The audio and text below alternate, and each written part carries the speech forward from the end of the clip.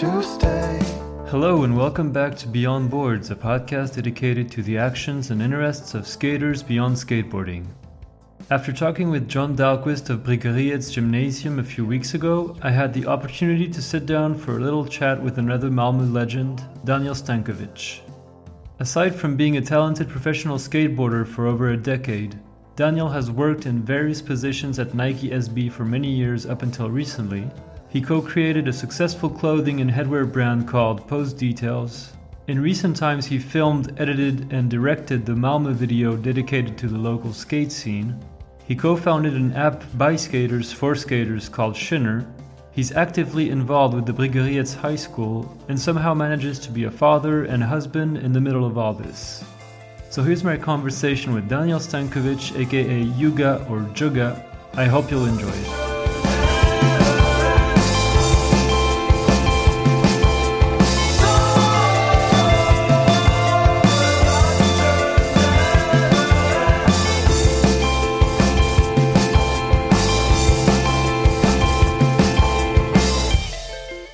So yeah, thank you so much again, Daniel, for taking some time to chat with me. Really appreciate it, especially after we just mentioned John before we got on air, and I had a lot of fun talking with him about Malmö and what he does at Bryggeriets. And so yeah, I was really looking forward to talking with you as well, since you're very, very much involved in the Malmö skate scene as well. And we'll talk about that in a minute, but yeah, so can you maybe, to get us started, can you remind me and tell the listeners who might not know you too well who you are and where you grew up and how you started skating? And Sure. Thanks again for having me. It's an honor. Pleasure. And I'm Daniel Stankovic. People call me Juga. Instagram calls me Juga Bolts. And I'm 39, just turned in October. And I live here in Malmö, Sweden. Been skating since I was 11 years old. I wanted to ask you, you mentioned your nickname Juga. Where does that come from? What's the story behind that nickname? In the shop, there was this guy called, his nickname is Bone Pile, like pile of bones, Benhug. Okay. He would give all the kids nicknames, and Yuga, I was from Yugoslavia, and he's like Yuga. And then there was this, it's this shitty tune by two sisters. I'll send it to you afterwards. It's the worst Euro trash disco tune. And they sing you got what I want. And we were on, I don't know if maybe it was that I jumped in the van to get like lift to the skate park, and then that song was on radio, and he's like you got, and he's like Yuga, and then he was pointing it, and that from that on it was just Yuga. It stuck. So it stuck. So it's like part heritage, part that shitty tune. So I'll probably I've told people I'm gonna have to skate to that song at one point. Oh yeah. Yeah, you need to make like a good part out of it. Yeah, for sure. Did you coin the name Juga Bolts for your Instagram, or did someone kind of recommend it? Or Juga Bolts is my imaginary bolt company I had for more than 25 years. I wanted to start it, and I never did, and I still haven't. It's never too late. I know, but it's like it's one of those that just hangs. So it bolts with Z. I always said Z because that keeps that little, I don't know, Balkan Russian steez, like. I still to this day it's not there yet, but who knows what future it might happen. But nicknames, like we would get them either at the park, or you would get them at your local spot or in the shops, like today is that the transformation to an Instagram handle? Is that because you can claim your own handle, but that's not a given name that you've been given by the culture, So it's interesting with nicknames, We're going to have to thank all those skate shops for the nicknames that we have in skateboarding, I guess. Yeah, exactly. And so when did sponsorship start happening for you? And I saw that one of your first big breaks was in Pontus's video In Search of the Miraculous, which I think came out in 2010 or around there. So you had been skating for quite a long time at that point, maybe like 15 years or something. But yeah, just can you take me a little bit through those first years of skating and when did you go pro and stuff like that? I mean, like I mentioned it early, like you get hooked up by the local skate shop, and I think that's for the first time it's stickers, and then it's like a t-shirt, and then it becomes a discount, and then maybe the shop has a distribution connection, and then they're like, oh, you would fit on this, or hey, we have a good deal on those boards, you can buy those for 25 euros, you know, cost price or whatever. So it's really like that traditional. Mine is not unique. It's like you take what's available in front of you, you know. Yeah. You're never proud of your track record, you know, when you're that little and you get free shit and you get hooked up, and it's like, yeah, you do it all, you know. And you do it because you simply don't have money, you know. You don't have to buy. There was one fucking summer I broke boards all the time, you know, because you're in a learning phase, and you don't land bolts, and you're exactly, you know, I would get those, like I said, hand-me-down boards, and I would break it before I would have paid it, and that sucked, you know. You get your monthly allowance or whatever from your mother, 40 euros, you know, and you're like, oh, here's the 15 that I'm sorry I broke that. He's like, hey, don't be ridiculous, you know. Seth, my homie, is always like, hey, don't worry, don't pay a broken board, you know. So I had good friends that I could hand me down stuff, but then I think around when I was 15, probably 97, right before the Brigade started, I started to skate for the local skate shop, and then that relationship, you know, you foster that, you take care of that, and then what happened in Malmo, like a few shops, there was a switcheroo, you know, like one guy wanted to break out and do his own thing, and you know, once he did that was Frederick from Street Lab, and you know, we all jumped on that train, you know, okay, let's support this guy. He's opening up a new store in a city where there was already like 2.5 skate shop, you know. And we're like, okay, fuck, exciting. This is like the new thing. And at that point, you're almost, I was riding for S, and like I got girl boards from this other shop, you know. I was happy, but the whole team left. Even John Dahlqvist, he left to ride for Street Lab. And I was like, oh, okay. To tell you the truth, like I was the only asshole left, you know. I was like, I was at one off, and I went in the day of the opening of Street Lab to tell him I couldn't ride for him. Like I needed to go with the boys, you know, like because Punt is the guy that worked at that shop. He's like, yeah, but now you're alone. Like we can give you more stuff, and I'm like, it's not about that. The whole team is gone. Like I need to go with the boys, you know.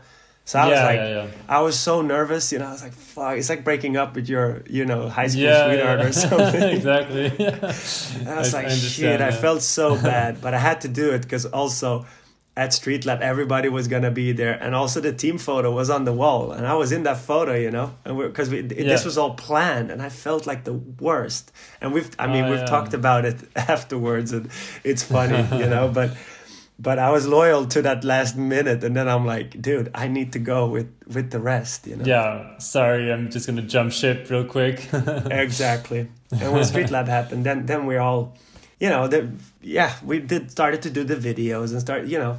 I mean, this is a time where you don't have all the tools you have of today, you know. You have a shitty Canon XM2 with a broken fisheye, or a digital, the Sony High 8 digital, so you could convert them to your computer, like all again very primitive, taped on fisheyes and stuff, and you know, you start road tripping, there's contests here and there, and we just started really to travel as a friend gang, you know, everybody working on the side, you know, and then you have some, you know, some free product, and in that timing, you know, they started 2001. So that's like those, let's say those 2.5 years at Bryggeriet, you're starting to get a bit better at skating, and then you know, with Street Lab, let's shoot some photos, and then like all of that kind of fell to place, because all of a sudden there was an entity, we were repping these kids, like we were all part of a gang, and also feeding off each other. I think you need that, you know. I always felt that was a good vibe to have, you know, someone that you could either feed off or give, and then it's like a ping pong game, and you both elevate together because you're learning together, you know. So, and you push each other as well, because always if your best friend is doing a trick, you're like, fuck, I need to learn it, you know, and you're like, you're feeding off each other. And so and then I think when it got more official, you know, started to ride for WSC, you know, that was a Swedish company. The clothing brand, right? Exactly. that was also through, the connections that we had through the store. And, I started to work a year after that store opened. I started to work there because I was like, Okay. I was over I worked in a warehouse, really packing groceries, and I worked there since my high school days because my uncle worked there. And I had a lot of, I don't know what it's called in English, practical work, pratique. I don't know what that called. I forgot that word. When you're in school, but you get to practice, you get to work like 6 weeks of your term, you can work at a place and then they grade you on that, Kind of like an internship or something like that? It's almost like an internship, but it's like when you're younger, you're 16 to 18 when you do this. Right. And in my gymnasium, I had like a lot of that time. So I started to do my summer work and went to that warehouse and did my prao or praktik, as it's called in Sweden. Let's call it internship. Okay.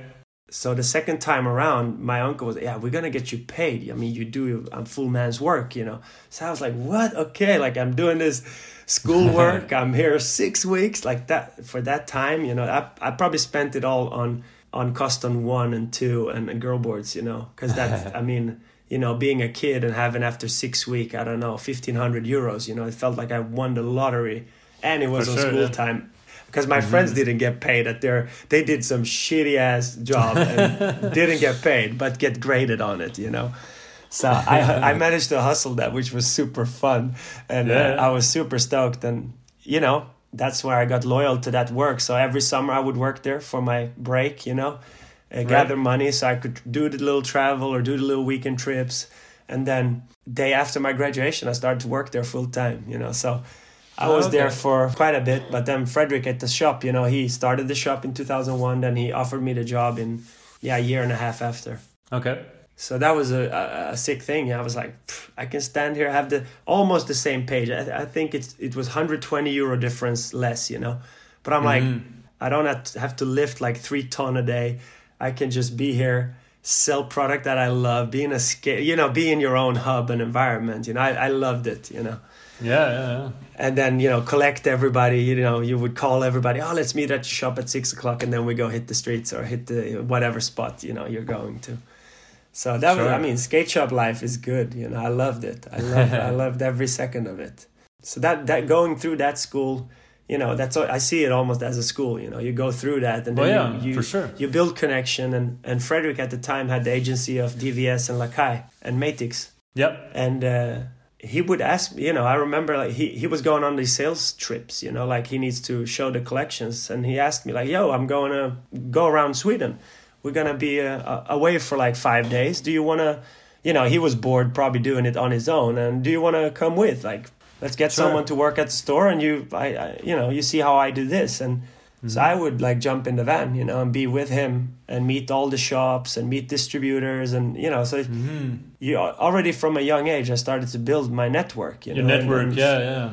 That resulted in people knowing who you are. And then you maybe had an interview in the mag or in a video, there was more points of relation, they relate to you more. Of course. So with that, I managed to figure out, people to ride for. And so that's pretty much how my sponsorship begin, like through the lens of that store and right, being active really, yeah and building that network as you mentioned. And and so when did you did you turn pro? I saw that I think you're still writing for them, or I'm not too sure because I saw that you're involved with a board brand called Eva or something like that, or is that not a board brand? I was kind of confused brand. Okay. I'll tell you my boy, like with Street Lab, he had some English friends. So I loved UK.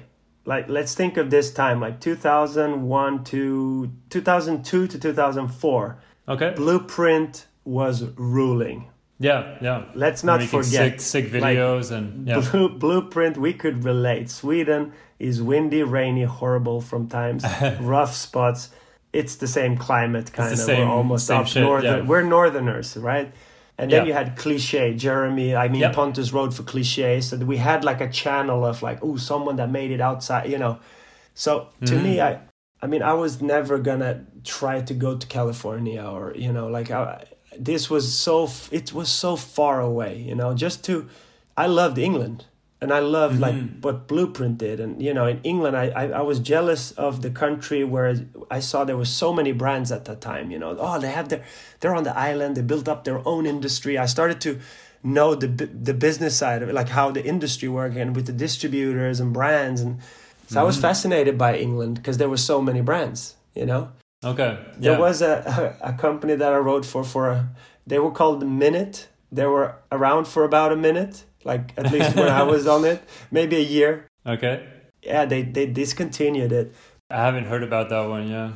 No, they were from Bristol, super fun guys, and you know but that was like my way out of like Malmö. You know, like I get to go. Like it was even cheaper for me to travel to Stansted, spend a weekend, and bring my boards home than for them to ship them. You know, so I would like easily go on a trip. Just I'll come and pick them up. You know. I'll go. You know, I work in the skate shop, so I could always like, if there was a skate related thing, Frederick would be like, "Yo, go on this trip. It's a great opportunity," or whatever, you know. So I would go like a, you know, ping pong between Malmö and Stansted because they were cheap, like 19 euros for a return ticket. You know, sometimes they were nothing, and I was like, okay, fuck, I get to build up like a community there as well, or be part of a gang, you know, and yeah, for sure. And then that brand dissolved, but then the Harmony came about, you know, and the Harmony was, you know, another fresh air, new brand, you know, Adam Munden that filmed one of the first Blueprint videos, you know, together probably with Dan McGee and Ches, and him and David Dixon started this brand called the Harmony, and I got asked to write for it, and I still don't to this day know why. What does England have to do with me? You know, like I'm a little small town boy from Malmö, and I never understand why I would have, but maybe that was a whole relationship thing, you know, like I got some coverage in those media, you know, because you had Kingpin in Europe, but then like I had so much respect for Sidewalk and Document, you know, and I met some of those people on those tours that I was, and I also injured my knee on one of those early tours. I was out for 14 months. 14, damn. Wow. Yeah, it took forever. And what's interesting, because we were part of this big contest in UK, like best team contest. It was like Snickers sponsored horrible contest, but I was there to try the course and I got stuck on this little screw, and I fully killed myself, fucked up my meniscus, you know. I had a watermelon knee, and that was like second day of the trip, and I had 12 days to go. And I'm there like drinking Stella for 12 days in the van. My friend Peter stayed with me, and like we're just part of the van, and they're filming. But what do? Like you try to, you know, I had a iPod. I was like, you remember the iPods? You know, you had 16,000 songs. You were DJing in the van or whatever. Yeah, it's super thick and and you're like part of this tour, and then go home with a swollen knee. But I remember in Milton Keynes there was a van drove down, and then I saw a guy in like a turquoise t-shirt, and I was like, I've recognized that push, and I looked at Peter like, that's Pontus. That was Pontus. And we're like rolling up to the spots, you know. I had like crutches, and like Peter was rolling, and it was him, and he's like, funny enough, he's like, yeah, I'm this UK. He was bummed. He's like, I'm on this UK tour. We're gonna stay for 2 weeks or some shit, you know. And I'm like, oh, sick. Yeah, I got injured. I'm gonna go home on whatever Saturday. And what was funny, like I flew home. Saturday I went out to my local like bar club. I see Pontus he comes to the bar. And I was like, what? Did you not? You had the tour, right? And he's like, no, fuck. Aren't you supposed to be elsewhere? Or, He quit. He quit on that tour. Oh, so like I met him in Milton Keynes, but I don't know if he ever repaired it and he flew to. I don't know the story, but I remember like, no, I quit. I came home. I couldn't stand it, you know. So he left the tour. Kind of. That's when he quit Cliche. Yeah. Okay. But I don't know if that was like the hard stop quit or if he went back to Lyon. I have no clue how his ending was. But like, I remember like him being frustrated in Milton Keynes, and I had a watermelon knee, you know. Yeah. But I fixed up that knee, and then we skated, and then Harmony came about, and then we rode that, and I felt, you know, Harmony was great friends, and we toured a lot. We did some amazing trips, you know, and like you do, you know, you're young, you're just touring, and it was all for content to Sidewalk, Document, even Kingpin maybe at the time. And then I think around 2005 I started to email with I also left WSC to join Volcom for a bit with Hans Claessens. He was the TM at the time, and got to do some trips. You know, we were in a Puzzle. Puzzle was a big deal. That was European 411. So we had this Volcom trip, Alicante, that we all were. And that was like just when I started to work or started to write for SB as well. Oh, yeah. But I think 05, I started like just emailing people and you know, Seb Palmer, that he does New Balance today, but he was like on SB at the time in Europe. Like he was one of those first ones that adopted it for UK. And he probably knew about me through then Document, Sidewalk and all that, and Harmony. He knew all those guys, you know. We started to just email, and then I think it was early, maybe, I don't remember if it was November 05 or like February 06, but like I wanted to go to Barcelona to shoot with Leo Sharp, like a random mixed tour. But Tom Harrison from the Harmony, he was going, like we were brothers, you know. Like I said, I always had like a person close to me that, you know, I would push myself with, or, you know, have someone to do the ping pong game with, you know, like, because I think you need that in skateboarding, you know. It's not a loner thing. I'm not an individualist I'm not caved off in a solo mode, you know. I always love doing it in a duo or with more people, you know. Yeah, I understand. And we would go to Barca, and I remember I rode for Lakai at the time. Okay. I got the offer to ride for Nike, and I went to the TM. He's not with us today, Christian Baumholt, rest in peace, but I told him, like, hey, I have the opportunity to go to Barcelona. I'm going to get my first Nike shoes there. He's like, Nike? Fuck, they're not even in the stores. Like, what are you talking about? I'm like, yeah, but I have this new program. It's going to do skate things. And he's like, you know what? I don't tell the rest. Go on that tour. If you like the shoes, then you should tell them that you quit. But, like, if you don't like it, I keep your spot. You know, he really had your back. You know, it was so cool to be like, oh, I get to test this, because nobody believed, you know. They were all like, oh, fuck, Nike, that fucking sucks. Like, are you sure? And then, I mean, then you look at a fucking Soka Lakai at the time, you know, like, yeah, I don't know. They've done shoes in 40 years, you know. I think they know how to do shoes at least, you know. Then I don't know. We were not aware of like what was gonna come or like what this was, but like it was a real, like I escaped 10 days, you know. But I shot a lot with Leo, shot like and filmed and I told, because I was still texting, you know, with my flip phone at the time, you know, 3G was not existing, or photo, like you were texting, you know, and I would tell him like, yeah, it's going good, you know, like we're killing it here, it's fun. And I got so many funky shoes also on that first. I'm like, am I supposed to skate? These are collector's shoes. Like, it felt awkward, you know. Yeah.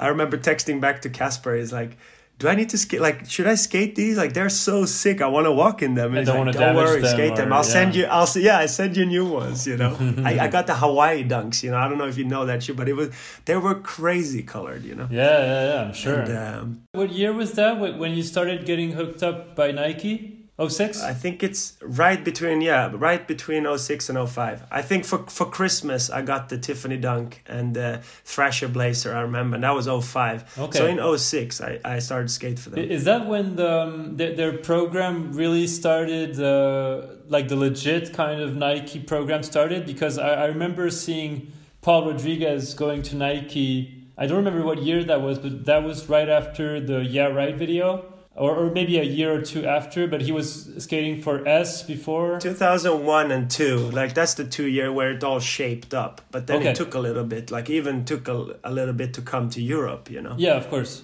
So, I think 05, because Koffe, one of my mates from Malmö, he rode for them already through, like, City Fellas and Denmark, you know? So, you know, Denmark was also, or City Fellas was also a local brand, you know, with a bunch of rippers. And I remember Koffe getting hooked up by Casper from Holland through that lens, you know. And but I went on that trip, and when I got back, you know, I'm like, shit, I got a lot of photos and footage in these new shoes, and they work great, you know, and they're gonna put me on. I think I might get a contract, you know, and that was unheard of, you know, like maybe Pontus have signed a contract, but nobody else around me had ever, you know, got to that point, you know. Sure. It was a handshake and a box of clothes or you know, 150 euro at the time, you know, somewhere. Very premature.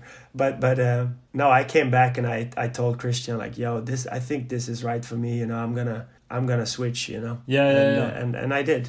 I'm just wondering because at that time I remember that the shoe game in skateboarding was really controlled by skater-owned companies like S, Etnies.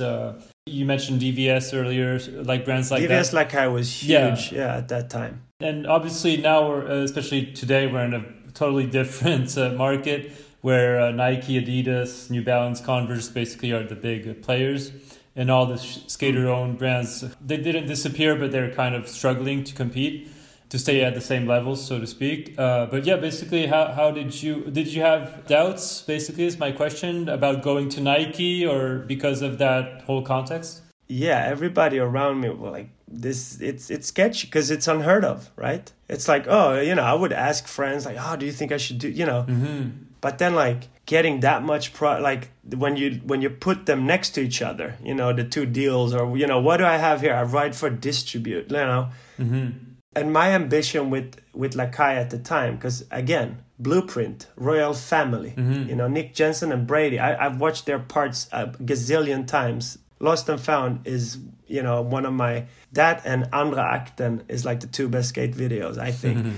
But just because it was unheard, I had some local, we had already worn Nikes for party. Like you would wear them as a rocker's shoes, you would just rock them when you're not skating. Sure, yeah. Fat. You would say Jason Dill go to Tokyo in an Air Max. It looked cool, Like there was a coolness around the air bubble, and it's Nike, Michael Jordan idol since I was a kid, Mm-hmm. But I really looked at just like, hey, they might be able to do something, because what we wanted to do was like the Vikings, like take those Scandinavians, the Neighbors video had just released, I think. Oh yeah. And we're like, maybe we can do like the Vikings, a segment for Lakai to like invest the same way they did with like Royal Femme and French Connection with JJJB and Lucas, yeah. And Lucas, and then you had the Royal Femme, and then because we were a tight team up here in the north, I think we could have, but I think, the market were probably not big enough, or, they didn't have their eyes on that field, but I felt like, oh yeah, I can stay here on a distribution deal, which means nothing, and probably I will just get stuck, Yeah. This was my like exit on getting shit done. Yeah. Like, wow, they're gonna do travel support, you get a base compensation, and you get so ridiculous amount of shoes. Yeah. You're like, oh, okay, this is fucking no-brainer. It made much more sense, and it was a better deal for you. I understand. So I took it, and like my first quarter or whatever, however you look at it, like from that date, I got the cover of Sidewalk, I got the cover of Document, and the cover of like Giftorm back home. Mm-hmm. So it's like I had a hat-tricking cover my first half year at SB. Damn. We signed this new guy, and then you're like, I was so fired, let's go, and I was just like, and that meant something at that time, For sure. Yeah. I don't know if that has the same value, but I was through the roof, like, wow, I get to be on the cover of those magazines that I love, it's like, it puts you on the map, basically. Yeah, for sure. Yeah, and that helped my UK kind of, it helped me out there, and that's why Harmony became the obvious choice, and we built it from there, and they turned me pro. It was their brand that turned me pro. And then I wrote for them, and then I felt, you've done 2 video parts, you're working on a 3rd project or something, you can also get consumed in it, especially like friends and more new people. There's always like a point where like the OG that's been there from the day one, and then there's new people in, and you're like, I think we all came to like, probably need a change at some point, Yeah. And I know Tom, my best friend at the time, he was trying to get on Blueprint, but Blueprint right at that time, Blueprint turned to shit. After the last video, and then it kind of it was done. Okay. So that's when I spent the winter with Hjalte, because Nike was a crazy journey. I think we can do a whole episode on just that subject. I'm not gonna dwell on it because I know I can get stuck on topics. But like, I quit writing for them. I wanted to figure out what was next, Mm-hmm. and me and Hjalte were in San Francisco, just like escaping the classic winter, let's go out there, let's film. And we had a filmer with us, Frederick, and we thought like, oh, we can submit this to Pontus Film. And when I told the guys at home, like, I just want, because I didn't feel that I could do another part for them. I'm like, I've done this now. It's just going to be on repeat. I need a new challenge. And then I got opportunity to film for Pontus Film, Right. In Search, which we also did not know what it was going to be, right? You're like, oh, let's try this, Mm-hmm. So we spent the winter in SF. At the end of the leg of that trip, we invited like the Danish and the Swedish riders. So we did like a joint trip at the end, which was super fun, And I visited Deluxe a couple of times when I was out there. And there was this sales guy, Andrew Meckham, and I met John Alden. And they're like, when I came home, I was like, yo, can I just get boards? Like, I want to focus on this one project. So if I could write for something that you have, I would be more than stoked, Yeah. And I got to write for Crooked, just nice. like a distro, but they would, they hooked through you the up, Swedish distributor. Uh-huh. Yeah, the Swedish distributor would get my boards on the same pallet that their orders are on, So it's like a distro flow, And I was like, wow, Crooked, it's insane, So I just wanted to focus on, one thing and try to do, because I had a lot of projects also ongoing. Yeah. With WSC, because Volcom, I quit that, went back to WSC. Okay. So like I was staying busy, I was trying to do stuff, but also try to focus on Pontus Film and In Search. So yeah, I wrote for Crooked until like this. It's funny thing, like National. I think they started in also 2012. Okay. So Tom Harrison was gonna be the first rider. It's Tom. It's old friends, and I was like, oh, that's great. It's my old friend Sam Barrett. Like he was from Nike. Like, oh yeah, of course. Like you guys are doing this. I'm down. It was all your homies basically. Exactly, and that was like a fresh new start to do something else. And again, funny that it's UK again, like because I had there was a Swedish brand Six Pack I got offered to ride for. I remember getting a pro model with my name spelled wrong, and I was like, that's how much you want me to ride for you. You can't even spell my fucking name. Wow. That's like good move. And then also Bellows was the never ending. I loved Bellows so much, but it was too close to I never made it happen. I could have, I know I could have, but like I stayed UK, and that felt good. That felt good to have one foot there and one foot here. Sure, sure, yeah. Do you still skate for them, or are you now completely? I still skate for them. Okay. No, I still skate for them. Okay, yeah, because I saw your name on their like website and their Instagram page and stuff. So, but since you were also involved with this other board brand thing, I wasn't too sure if you were writing for both or what was the story basically. No, I still ride for the National. I love the National. I think having Mackie, having Smith, all the OG. We're becoming old in it, and I'm not a seat filler. I don't want to hold up a seat for someone else. Sure. I've had the discussion with Tom and Rye, like, what should we do? You should leave room for the next generation. Yeah, the younger guys. Because they would need the boards more than me, and I'm happy to be part of something and be part of it as much as I can. But to be honest, I mean, they've done couple clips and videos and stuff. Like they're in UK. I this last 2 years I haven't even been able to go there. Well, yeah, with COVID and stuff, yeah. But then it's like my crazy work. I mean, somewhere in this process I decide to start working. But I have worked in my whole whatever. I don't know if we should call it a career or like a Peter Pan syndrome where I escape reality and try to do everything at once, having a job, having a career skating, being like, what does it fucking mean? I don't know. Getting a name on your board, I don't think that's the depth today. It's like being a pro today probably has other values, Yeah. But I think you should never get old where you are. You should always move forward, and realizing that when I get older, like, fuck, I don't want to be someone's burden, or like be. But we might have some fun things coming next year.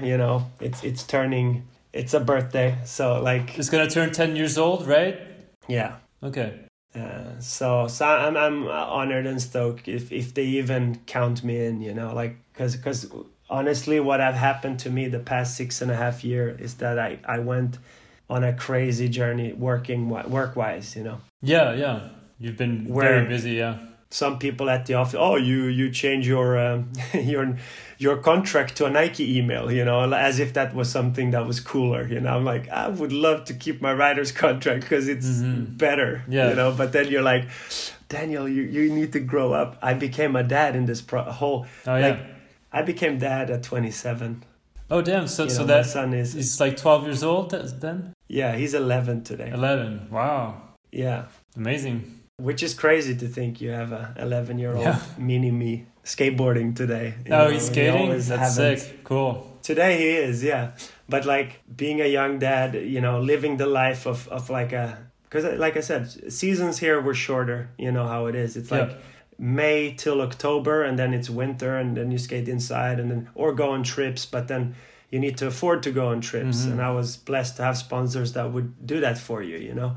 But I always worked, you know, and when I started to work with Nike SB, it was like a 2-day a week, you know, 2.5 days a week, but you worked every week, you know, like you worked full time anyway, but on paper it looked like that, and that could be combined with some kind of skate career, you know, and then you're like, and the challenge, you know, why I jumped it was like, you know, you get the chance to build up something new. Yeah. And that's always excited. Consider it if it's a brand or if you know, get a job, like a new adventure. The newness is exciting in my head. So, you know, I was like, this was April 2nd, 2006, when I was like, because this was something happened also I worked at Street Lab. We built that up to what it is today, you know, with like 3 friends. We hired another guy to do the web shop. And then, you know, like in a timing where it converted from mail order to web shop, you know. Everybody was supposed to have a website and a web shop and blogs. And like it was for a shop clerk, that was like overwhelming. Because you're like handling customers, you're doing buys, you run the store 9 to 5 or whatever. And then there's another layer coming on top of it, which I could not code. I couldn't do Flash. It was all Flash at the time, you know. So we invested, like me and Frederick that worked at the store. We're like, okay, let's take this other guy and that do the web and, you know, building up a website. That's like building a whole new company. Yeah. You had to be aggressive on marketing, but like we never had money. We're just gambling with the risk of like, fuck, we need to jump on this trend now to survive, you know, because web is the future. Yeah. And we would be stupid and ignorant if we wouldn't, you know. So I remember that year we did all these commitments and you know, we saw it was a boat carrying 2 people and we were 3. So it's like every month you're throwing water out of that boat, you know, and then you're almost in a sinking phase. And I remember like a New Year's Eve at the boss house, you know, at Frederick's house, we're like drunk crying, like, what are we gonna do? Like we got the accounting, like either we sit in that fucking boat, all 3 together and see if it sinks, or like try to like keep it alive, or someone needs to do something else. And I looked at like Rasmus did the web, like we just invested in like him taking it to the future. He cannot jump off, you know. And then I looked at Frederick, like you're the founder, like you cannot jump off, you know. Yeah. And I was like, I'm gonna jump off. I'd rather see this being saved, you know, than letting it fall, because this was like I said, this was our clubhouse. This was what we built together. We've done video, like we're a whole gang, and a lot of people are depending on us. So I felt like the best thing I could do was like, you know what? I'll fucking jump the boat, you know, and try to make it survive. And, you know, that happened, and I was without a work a year, like not even, you know, and then that following year, Nike started to flirt, and then we're like, oh, everything kind of turned out great, you know. The shop is still there today. I'm still here. It's good. It worked out, yeah. So jumping on Nike was like, oh, this is another fun thing that we can build from scratch. It fits my pro life, or whatever you would call it. So, you know, we did that, and I started to do stuff with them. And so what were your first how do you say, assignments with Nike? Basically, I mean, you were obviously like a team rider. You were wearing shoes. You were like a brand ambassador, so to speak. Yeah, first year just a rider. Like I had that separated. Then when I got that contract in 2006, the hiring thing, like a freelance gig, you know. Yeah. That was like the assignment was to put on make a team and do some marketing initiatives. Okay. That was the first, like, oh, you want to put a team together? We're gonna like really invest in this, and you get to choose who to ride for. Like I had to do I never built a deck in my life at that point, you know. I didn't have my own VAT company. Like, I had to start my own company because it was invoicing, right? We were never hired back then. It was all like freelancing. Sure.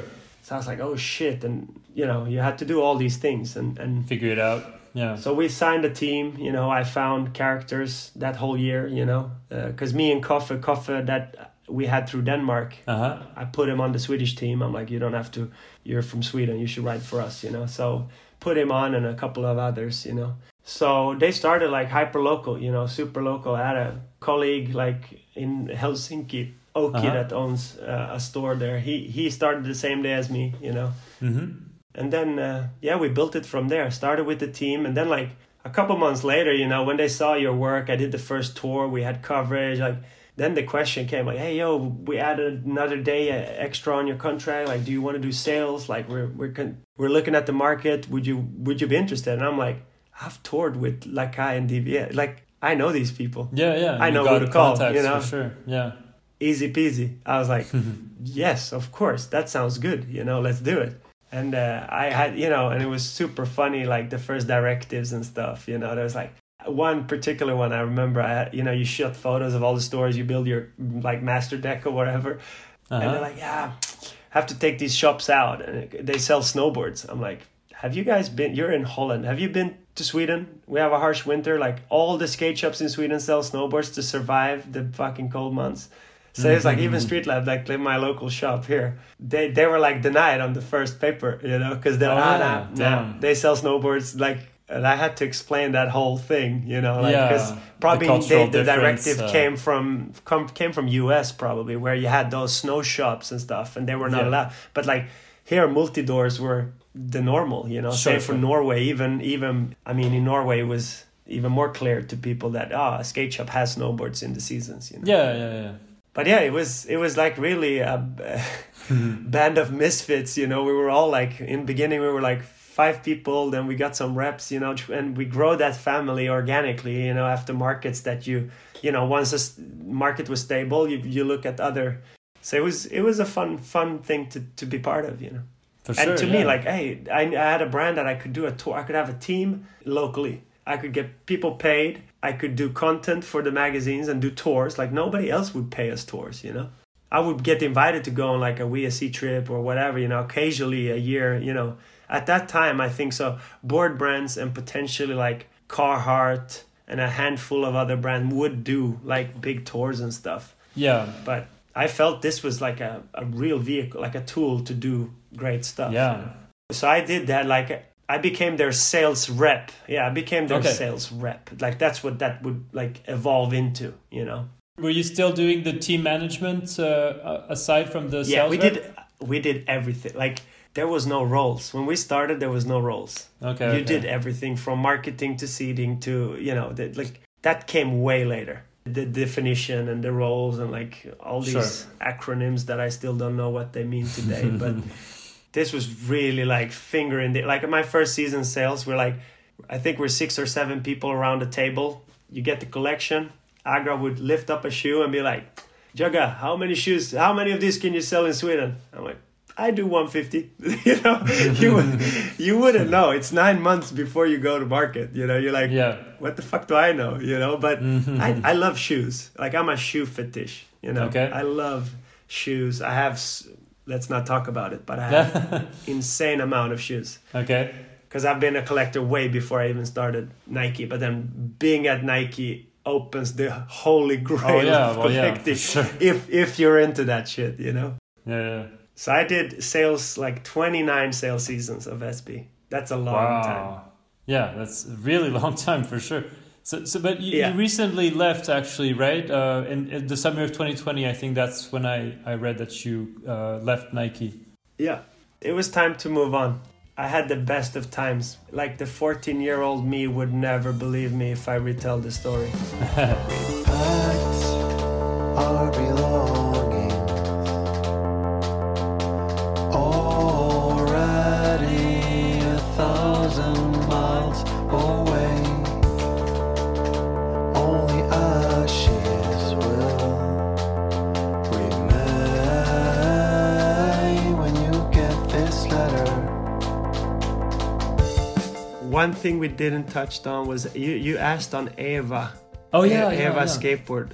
It's run by this younger crew from Stockholm, old friends. One of them is an old mate, and him and a filmer, Henry, they called me early spring this year and said like, hey, we have this little brand, it's typical classic bedroom brand, doing stuff on demand, have a little team, have some boards. And I love that vibe because that's a youthful vibe. It's for the culture. And in Sweden right now, not too much. We used to have like 10, 12 brands here. Now there's like Sour, they're in Barcelona. Board brands? Yeah. Oh, yeah.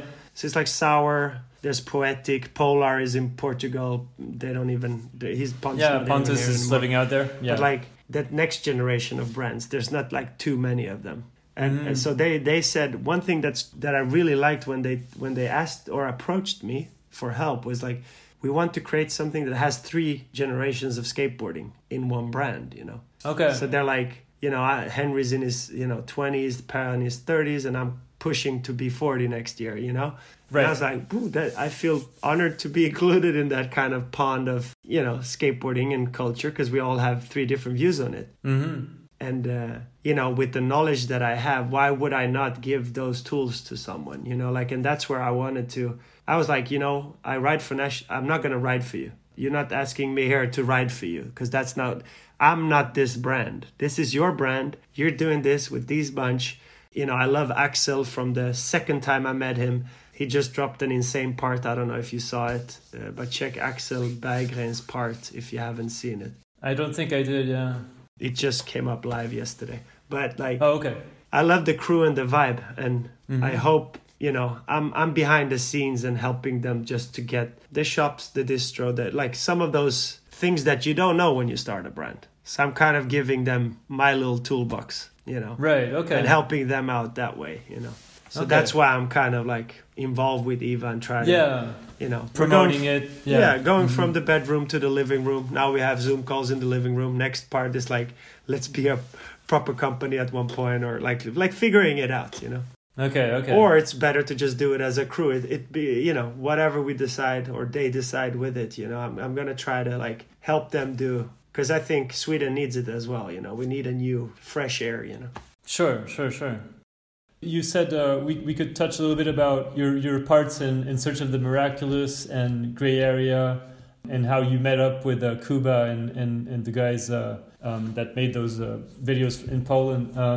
So yeah, let's talk about that a little before we go back to Nike and post details and Schindler and everything. Yeah, I mean, we spoke about what happened from like 2006, and then there's 4 years until In Search premiere. Right. But like Pontus is probably filming during this time, right? And becoming like that one of those riders that are Nike. We started to tour. We started to get invited to do tours. I got to tour with the former Blueprint team. I was in Miami with Colin Kennedy. We collecting footage. Some of that footage that I have is from around the world, from those tours. Okay. So like filming for In Search, like I still have this one thing, and I'll get into it later, but I was constantly like you had the work travel, then you have like sponsorship travel, since I had like multiple sponsors, there's always something happening at one of them, if it's not WSC shoot or like doing a trip there, then it's a Nike SB thing, and then it's a with the skate shop we're still doing videos, and then it's Pontus out here, so yeah. I mean, if you look at In Search of Miraculous, there's some SF footage, that is In your part, you mean, or in the video in general? me and like I told you, me and Hjalte in SF. Okay. And then there's the Malmö footage. And if you look at the Malmö footage, I have the same board and the same shoe on probably 80% of that footage, because it's one day. Some of those, it's actually like 3 days, I think, most of it. And then there's like one sporadic trick here and there, like the ollie over to the fridge was probably the last thing we landed. Oh, yeah. It's already starting to be winter and cold, But like, so I was never satisfied with that part. Like, we're skaters, right? We're never going to get satisfied with a part. Yeah, we're our worst critics. Yeah. Yes. And still to this day, even when someone like Pontus, he is also a critic, like one of the strongest opinions, But like, I mean, that part was sick. We were part of a new thing from him, and, Polar came out of that, Yep. And then I remember telling Kuba, because Kuba from Gray Area, he was a sales rep for SB. He was one of those that we hired to that squad, you know, not me personally, but like he joined that squad. So I got to know him and he told me he was doing videos. And he has footage on some old Nokia phone of me. We're drunk as a skunk in somewhere in the world. I don't know if we're in Barcelona or wherever we were, where I'm like, when I'm done with this video, I'm going to film a part for you. And then I read about this in an interview. Yeah. Yeah. And he's just like showing me like, I don't know if it was on the premiere night of if he was out. I don't remember. But like he's showing me that. And I'm like, yeah, I'm a man of my word, you know, of course, let's do it. And high pressure days, you know, I was a dad. It was already. Mm-hmm. I was working and Kuba wants a part out of you. And of course, I never wanted to disappoint anybody, you know. Sure. So I was like, okay, let's go. And, you know, got to go to Poland, visit them and did that part. But our relationship, I love Kuba, you know, I love him a lot. Like even in COVID, the only trip I did in that year of 19 where it broke out was to Warsaw or in 2020 to Warsaw to meet Kuba and Juraj and film with them for the new project, you know. Oh, nice. Cool. I always loved Balkan, Eastern Europe. Like it's untouched. It's still, not to say the specific year, but the 90s, 93. It's still untouched down there. Like our first Nike trip I did with Nike SB Sweden was to offer them, do you want to do Gran Canaria all-inclusive hotels or do you want to go to former Yugoslavia? I take you to all the countries. We go 14 days and do a full circle. And everybody was like, what? Yeah, let's go there. Yeah. Nobody's been there. You know what I mean? And you give back, you know. By going there, there's still people down there that talk about when we came because nobody else has come since. Yeah, it made much more sense to go out there for sure. And even with your personal history with, Yeah, and Poland as well, you know. Like it's funny, we joke about it, like, I'm part of the Kolegas, you know, and when Grey Area came, everybody thought I was Polish, you know. Daniel's like, yeah, of course it's Polish, you know. Could have been. Yeah, could have been, for sure. And then, you know, we just kept on working. I mean, we worked together, but then, yeah, one part is out and then it's something, it always has to do with you're not happy with what you just did. So you're like, you want to outdo yourself. Yeah. And I have that crazy. I don't know. That's a disease, you know. You carry that shit, and that can eat you alive, you know. Yeah. I have that in my work. If you heard from people that I work with, like copy paste is not the jam, you know. Like I always want to outdo what we did the previous year or like what we did with the last campaign. Just because we invented or discovered a formula, we still had to do it better the next time. I'm never happy with, you know. It's good. Settled. Like yeah, because I mean, I have everything to thank skateboarding, as corny or cliche that might seem, but like it has taken you through so many phases and it had helped you navigate. And you know, you by always being hungry or always having that, you can never fulfill it, you know. Sure. Yeah. So that took me through, and still to that, like I told Kuba, like, I'm not gonna even film a full part, you know. I'm getting older, like I don't have it, and I don't have the time to invest either. I cannot be with you 2 months to do this, you know.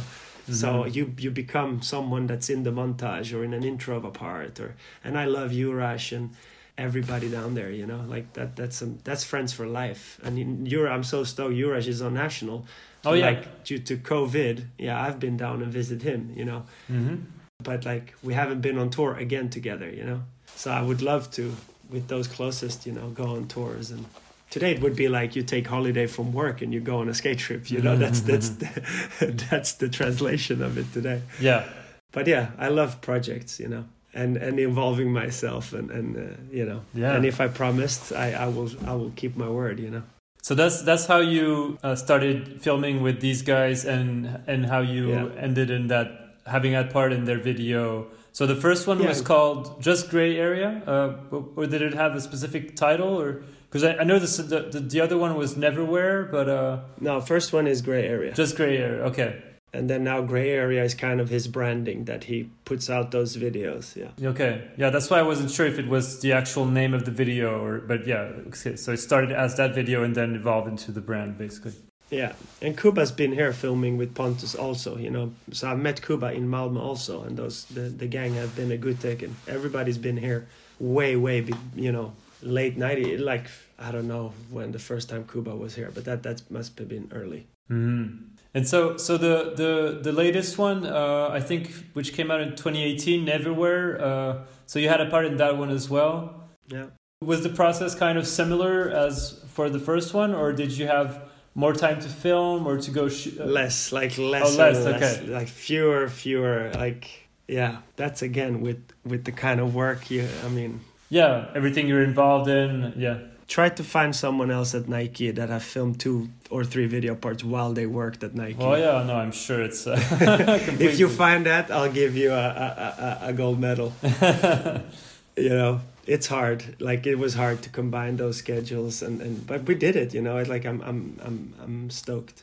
Yeah, and they were solid parts. I mean, I watched them a few weeks ago, and they were really cool. So it's not like you, as you said before, like it's not like you had just a few tricks in a montage or something. It was a solid 3, 4, 5 minute part or something. So yeah, you definitely pulled it off. Yeah. So I mean, now that we're on videos, like, COVID became boring. I quit my job. I was like, I'm going to be independent. I'm not going to do anything for a year. I was fully over it because that decision, went through my head. I was calling it in like December. Mm-hmm. What is that? December 19. And then I was like, Oski project was my last one. I went out with a bang, and then I was like, there was some stuff that had to keep me there till May. And then, I felt I had the best of rides. The timing that I did this in my youth as well. I was young. I was like, there was no rules, fearless. You're just going, right?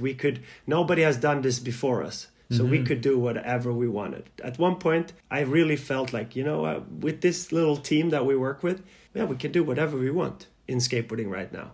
From contests to events to museum to gallery. Like, what do we do? What do we want to do?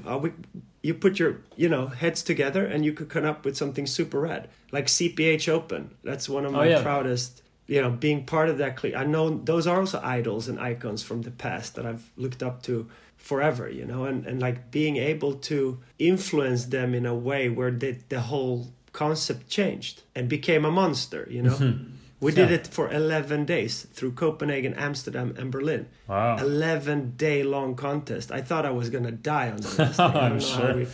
I don't know how we survived that, and I haven't even reflected on it. But I got to do cool collaboration projects, and the Friday project is one that's my dearest, working with friends. It was built on friendship and friends. The Polar, like there's so many cool projects and contests. Like you're bringing up those amateurs, signing someone like Oski, Nando Oski, all the Swedish people, Sarah, like I can feel a bit like John. John had them in school. I took care of them after school. Yeah. Or even like right in, but like when they actually quit his school, if you were on my team, you were on my guardian. I was your guardian.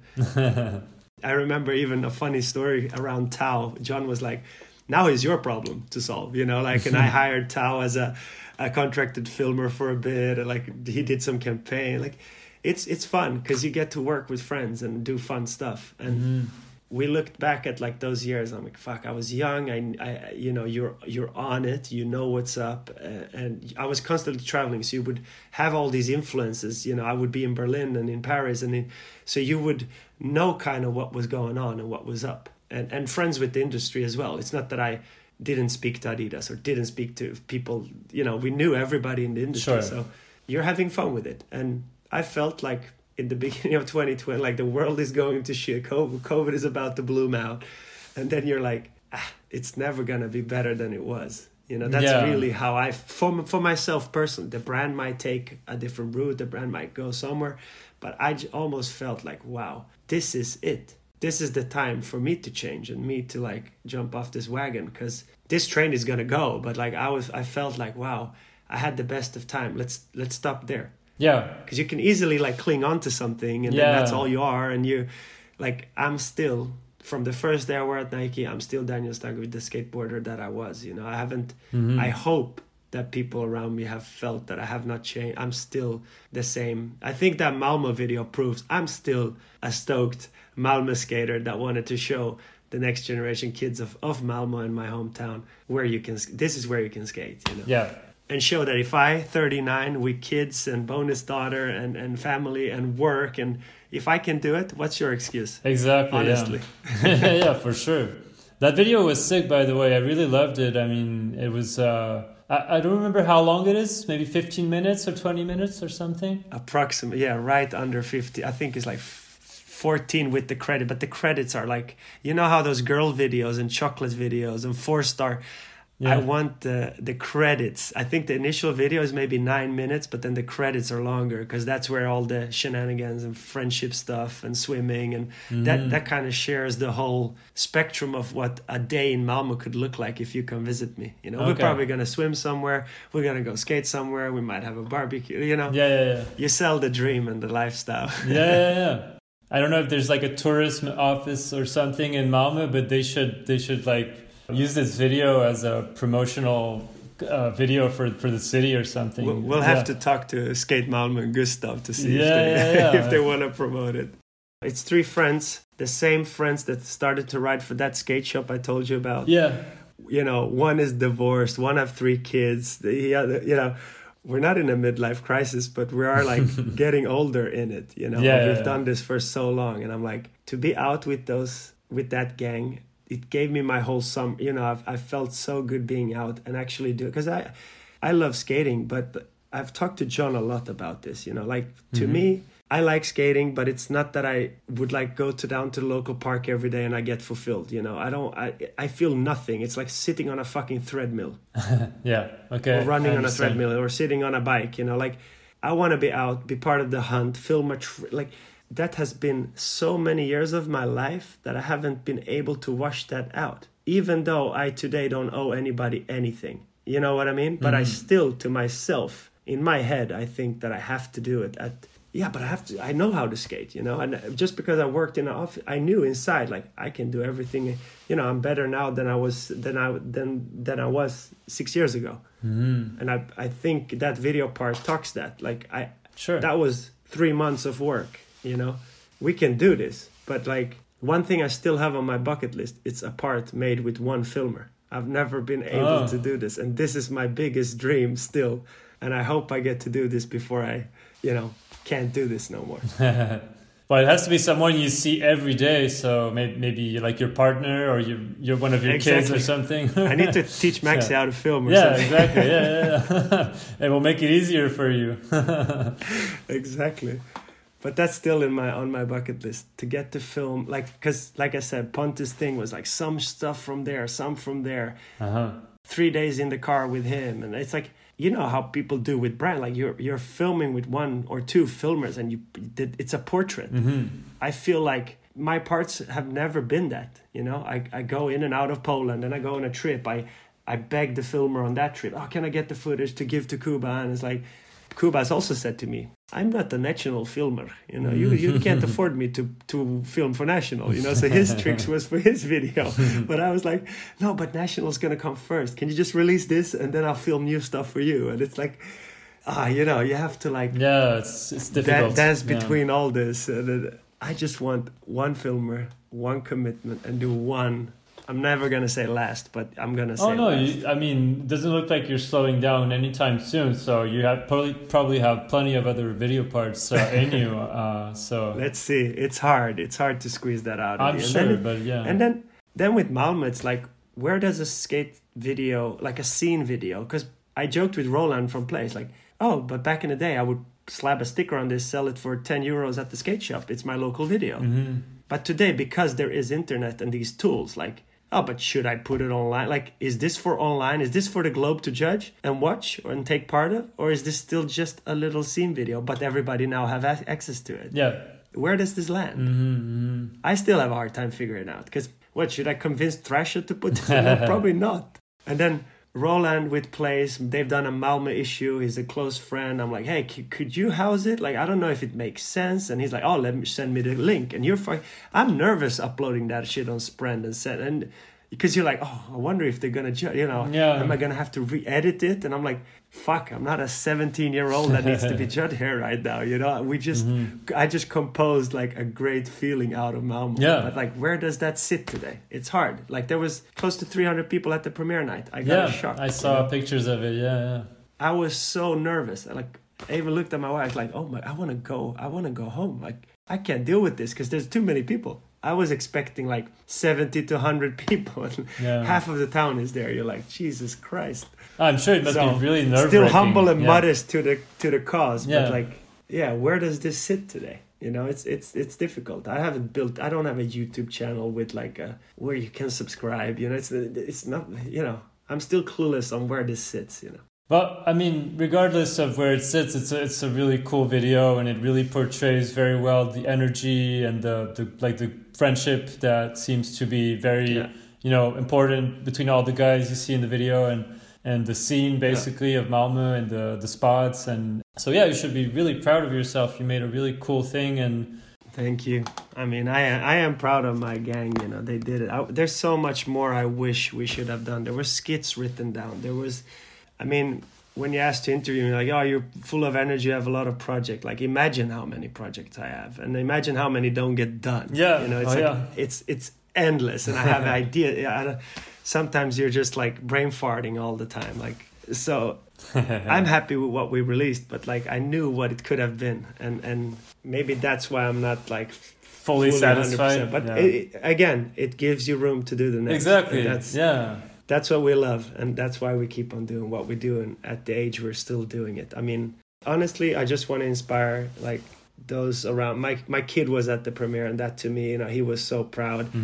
And you see like that like everybody, it made me want to go out and skate, and I'm like, exactly. Thank you. That's the only, if I can transform that feeling to you, I'll do that with a smile for the rest of my life. Thank you.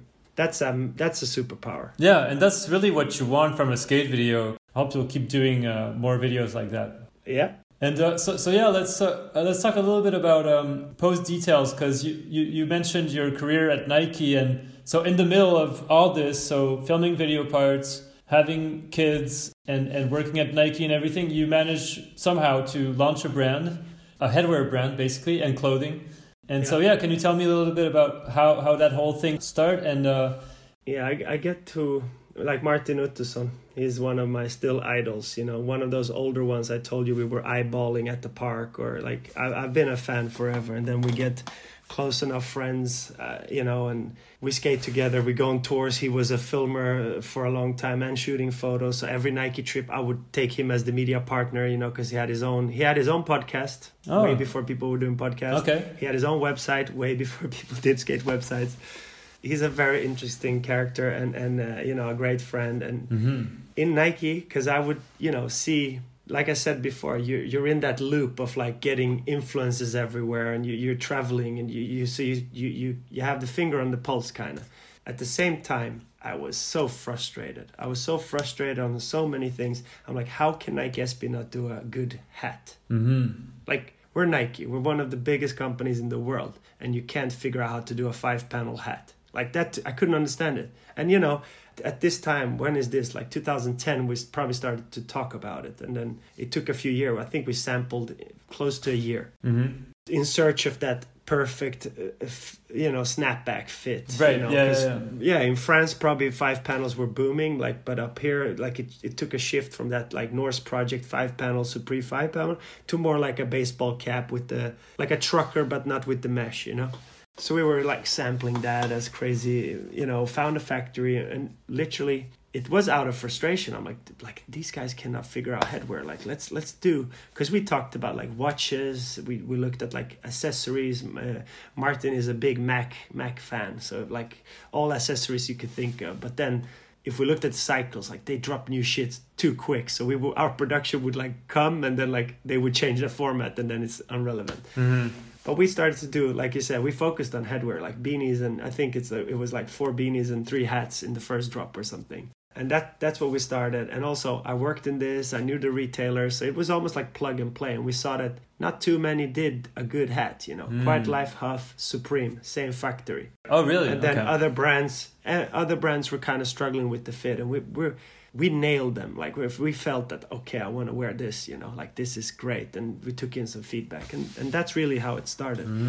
It started out of a frustration based on also like me and him wanted to do something together, because he had another skate company for years and a distribution, and they had wheel brands, and so they did a lot of stuff already, but we wanted to do something together, and that's how we started. So what year did you start the brand? Do you remember? 12. Same year as National. Yeah. Okay. So yeah, we're turning 9. We just turned 9, November. Cool. It was a creative outlet for. I mean, he's done everything you can do with a computer. Like he's a great editor. He does commercials. You know, he does.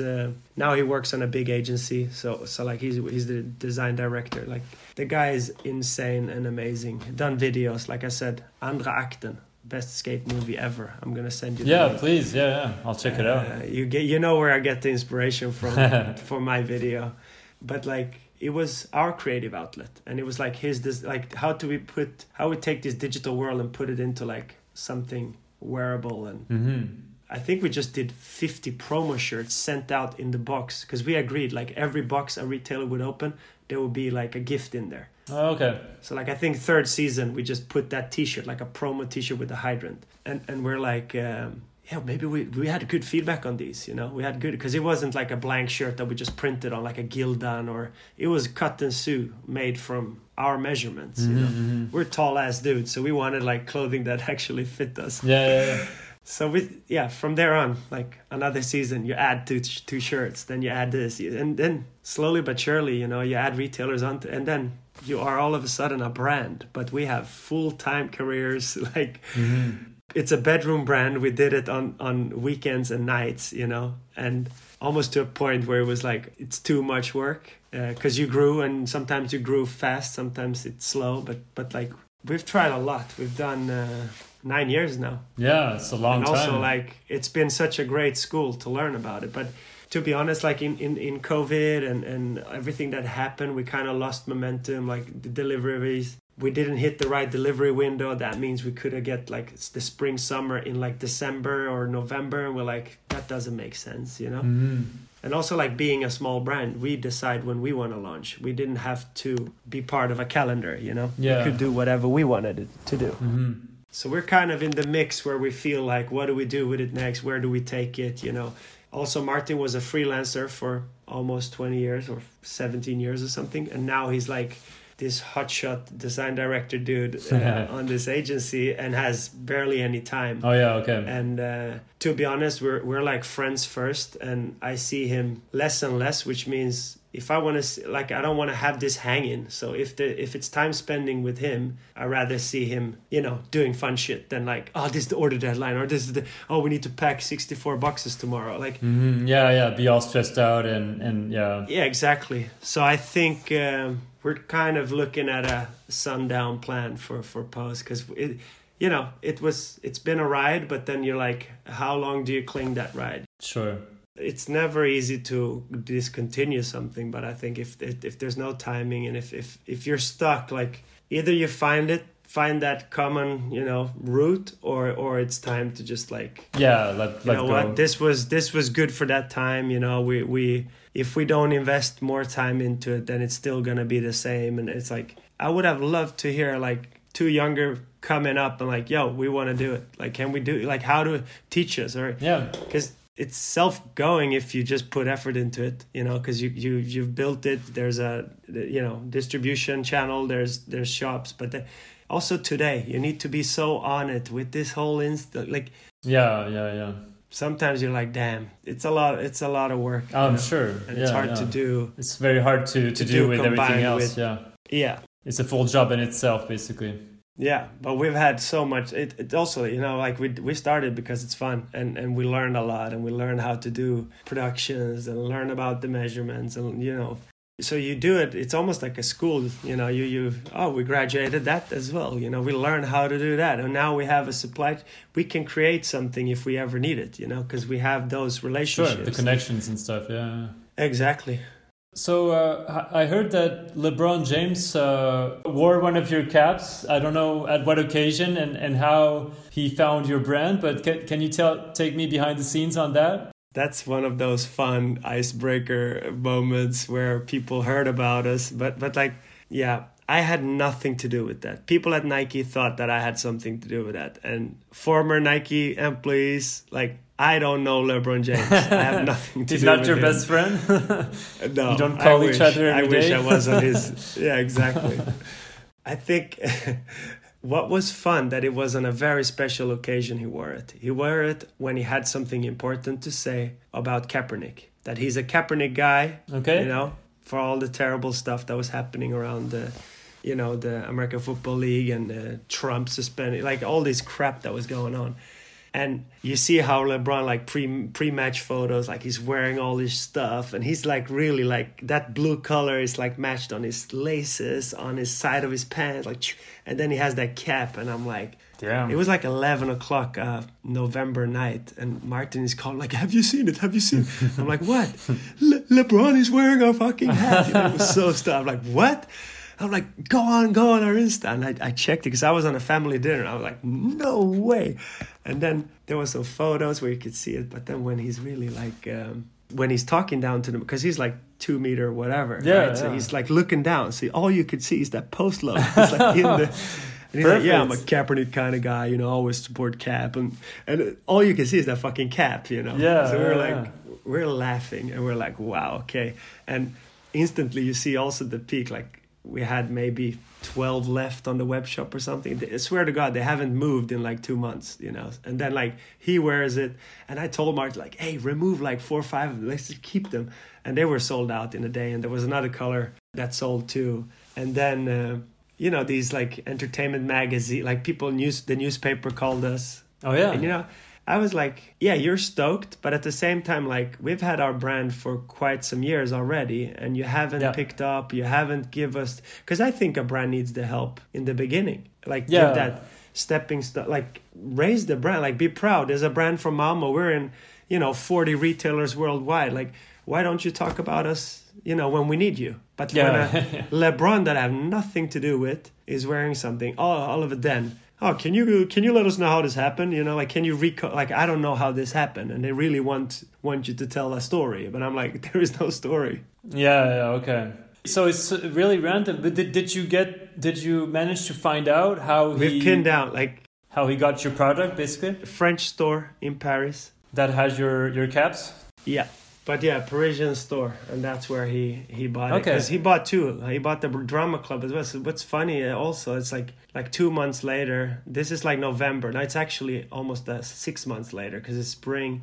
LeBron is in Italy driving his private boat or whatever, and he's like laughing, having a good time. He wears the drama club hat. And I was like, twice LeBron James. Damn. So that was super funny. You have to put him on the team or something. Yeah, he's forever Flo. I mean, we wrote Team DM, like you get all brave, you know, and it's like, hey, this shit doesn't matter. It doesn't do a thing to you.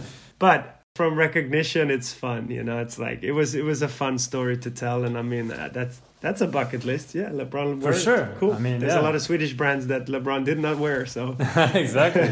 Yeah, they wish. Yeah, but yeah, I understand what you mean. It is maybe a bit frustrating that it didn't happen earlier. Kind of that it could have helped you. I just hate that lot. news flash, you know, fake news or whatever. Like, ooh, can you tell us how this happened? Like, what do you want? Like, you didn't help us before. I have no comment. Like, he's just wearing it. I understand. LeBron James wearing Malmö caps was the headline. Oh yeah, on the newspaper. Okay, you're like, oh, you're making this Malmö all of a sudden, yeah. Exactly, that's what I mean.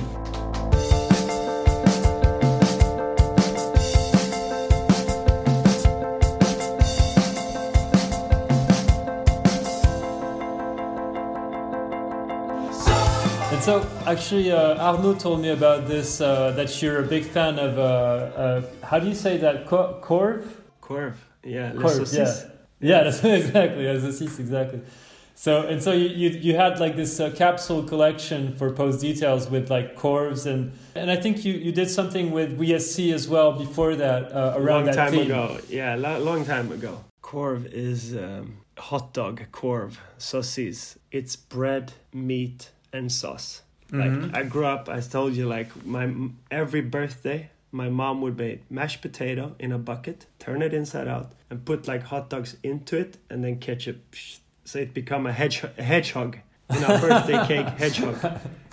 I have photos of this from when I was like 3 years old. Corv's been in my life since day one. I even got a hot dog tattoo.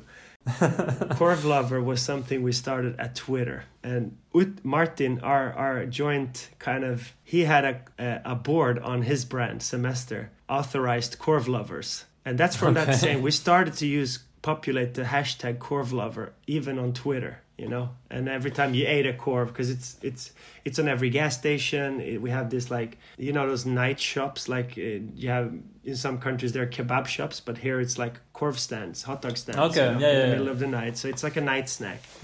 So we just had fun with it because it's part of that Swedish cult, the Korv, you know. It's as the Germans has their bratwurst or whatever, their Wurst. Yeah.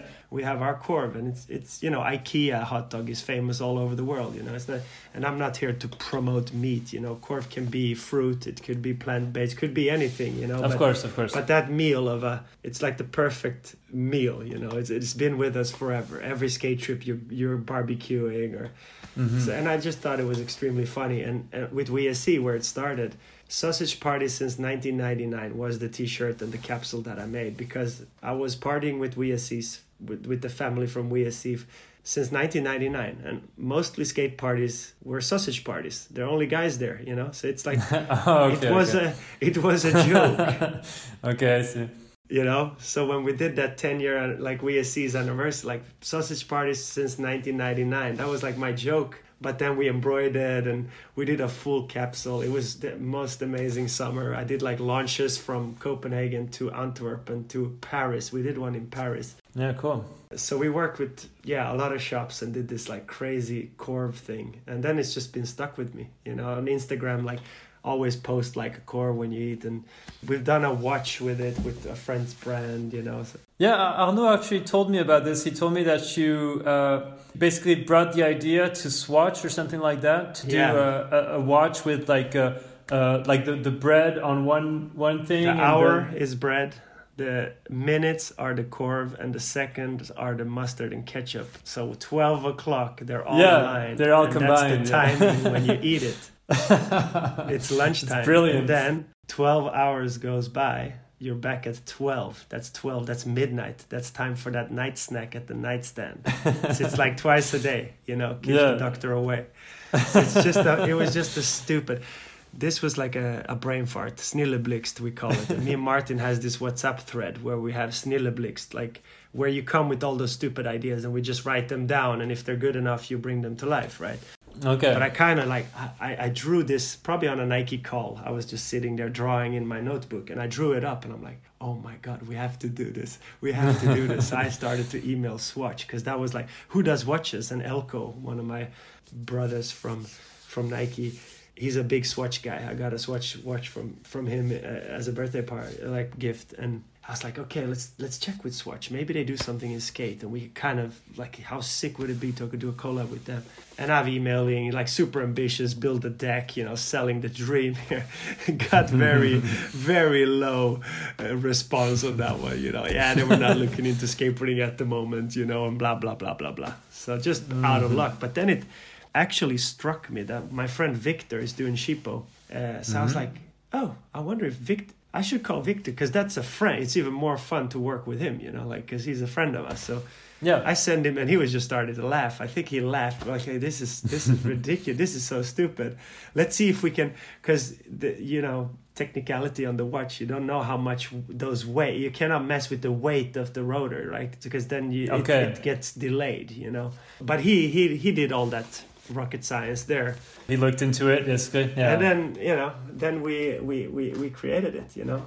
Oh, that's sick. Awesome. And it comes in a hot dog stand, you know. Of course it does. The whole theme was made, you know. So this is one of those close to heart projects, because again, we had fun doing them, and that's what I can say. Like, if there's one word to sum up Post Detail, it's been really fun. You know, it's fun to do stuff. It's fun to realize that idea and then reverse engineer it to where you want to go with it. Yeah. That's kind of how I work. I have this vision or get this Snilleblixt, and then I'm like, oh, how can we get to there? Then you start figuring out, like, if you know someone that knows someone, because you always know someone that knows someone, and then you get the ball rolling. Try to make it happen. Yeah. Yeah, that's amazing. It's fun. Again, stupid and fun, It yeah, but that's what it's all about, basically. I mean, skateboarding is stupid and fun, I guess. Exactly. And the second best curve in the world is the banana split. That's like the dessert of curves. The banana split is my next tattoo, I think. Favorite dessert ever, So you need to do a banana split watch now or something. Yeah. So there's one big subject that I want to cover with you. Obviously, it's Shinner. Yeah. Can you take me behind the scenes on that project? And so basically, it's an app where you can locate skate spots. So that's, I guess, the main thing. But then there's a lot of other things as well. So can you take me a little bit behind the scenes of that project and when it started and with who and stuff? I mean, for sure. Shinner is because like I said, I quit Nike, came home. I was skating with my son pretty every day almost, like the whole summer. And I had this old friend that was like calling me on my cell, and I was like, oh, what does he want? I thought he wanted to buy Spitfire wheels. That was like, okay, he wants to buy Spitfire wheels because there was shortage on Spitfire wheels. So myself, Oski, and probably Nando that still gets stuff from them, we had Spitfire wheels, but everybody else was short on it. So I was like, oh, okay, I don't know I haven't heard from him in a while, So I didn't know what he wanted. And then Martin Uttusson, he's like, oh, have you talked to Jonas? Like, you need to talk to him. I'm like, what is it? He has a project that you need to jump on. And I'm like, well, you're jumping on it? Oh, I can't. I got a new job. Like, I can't. But okay, what is it? And then I decided to meet up with Jonas and his current partner. And I had a 7.5 hour long coffee. Like I said, I like to talk. And he showed me like his beta, like his first little version of it, And it was like you said, foundation, a spot app. It's been done before. My friend Daniel from, old friend has one since 6 years, or they did it already. But so the idea is not new, but he showed me a bit of what he thought and showed me how the first look of it, I was like, wow, this looks great. Like it looks professional. This doesn't look like other stuff that I've seen because I've used multiple of apps for finding shit. But I love that how it looked. And then the possibility with this, we started to talk like, what is a digital extension of skateboarding? That still is unwritten to me. Like we've been through VHS tapes, we've been on DVD, we've been on Laserdisc for a short second, we've been on, YouTube links, we've been on Hella Clips. Then we were on Vine. We've been on YouTube, of course, and Vimeo, but then on Vine, then on Twitter with hyperlinks. Then Instagram came. Instagram, you couldn't only do photos, but then all of a sudden you could do videos, and Vine went to shit, and you're like, fuck, I really loved Vine. I loved how that 6.5 or whatever it was second that you held, it was almost like stop motion if you were creative. Short clips. First time we could watch our idols that skates, maybe they would do some content, because if not, they would be in the video. Yeah. So we're like debating on like, what could it possibly be? Like, what could a digital extension of skateboarding be? And it doesn't need to be a website. It needs to be something that's accessible and in your hand, and it needs to enable you. Because the thing is, technique, it's good or bad, but with technical solutions, you can solve for a lot of problems that we have today. And that's where we started to like really nerd in and grind it down. Like, what are those skate-related problems that we could, with a little bit of tech and attention, change? And that's where my role in Shinner began. Like I was like stoked to be asked because they're like, oh, we know you work with Nike, you've done this and this. I was like, yeah, I'll work for you. Like let's start. It's a startup. I've never been part of a startup. But then I was like, how the fuck do I do work on a startup? But there is those incubators, that you can apply for to be part of a program, and they, you get selected. Like there's 200 companies pitching, and you go through all these phases. And I was like, I have a friend at one of those local Malmo ones. We should maybe go through that and learn about this, because I've marketed skateboarding and shoes, and I've never done a digital product like this. So I felt that I needed to learn a lot, because I'm not a UX designer, I'm not a coder. So I told Jonas straight away, like, with the code, I cannot help you. You're on your own there. Yeah. So we're in the startup house, and we get we get chosen, we get to be part of the incubator. So we're part there, and then you're learning how to pitch and all, like it's a school. You take in so much. Well, I was there, he's coding and we're trying to figure it out. His friend is still part of it with the design and stuff. And we do interviews, we do some stuff with John and the school just to learn what are those problems of today, And we go with it like I joined them in like late August. I had to put Max into school, and then when that was done, I was like, okay, now I have 8 hours, he's in school. What do we do? And we started to kind of structure it. So I've worked on that since then, that last summer in August or September. But we actually died in December last year. We didn't get the funding, the pitches. There was like some diversity in the team that did not work. And Jonas, he was like out of funds. So he had to jump on another, like a 6 months gig work wise. And he did that. And I kept it like floating and trying to figure out. But then around Christmas, it was like super silence. And then we're like, fuck, what should we do? We ended it because we're like, yeah, we're stuck, And then like this incubator house, they're like, oh, we have a new program. You're perfect for it. Would you mind go through? I'm like, we're not even a company, We're done, and we're like, oh, but are you going to quit it? And then Jonas is working on another job, and then Joe and another friend that we met through this whole partnership, he's like, yeah, should we try to do something or try it? Like it's dumb of you not to try it, We're like, oh fuck, am I gonna go through this again, And that's the stubbornness, like, fuck, I don't want to give up. Like, I'm down, but if we don't have the coder. So it was like, I had to spend time in convincing. It's going to be a problem. Exactly. Yeah. So how do we convince him to try it? And, I got deeper into that new program that was 3 months. And actually, we agreed on like, let's try it. So we started a new let's try it. There might be light in this tunnel that we get funding through this program. Mm-hmm. And all of those things kind of miraculously fell into place. Awesome. Where you're like, oh, we got a little bit of funding from the Malmo incubator. There was an angel from the same company that now has a very successful company, and he understands straight away what we try to build. He has roots in, both snowboarding and skateboarding and everything else. Uh-huh.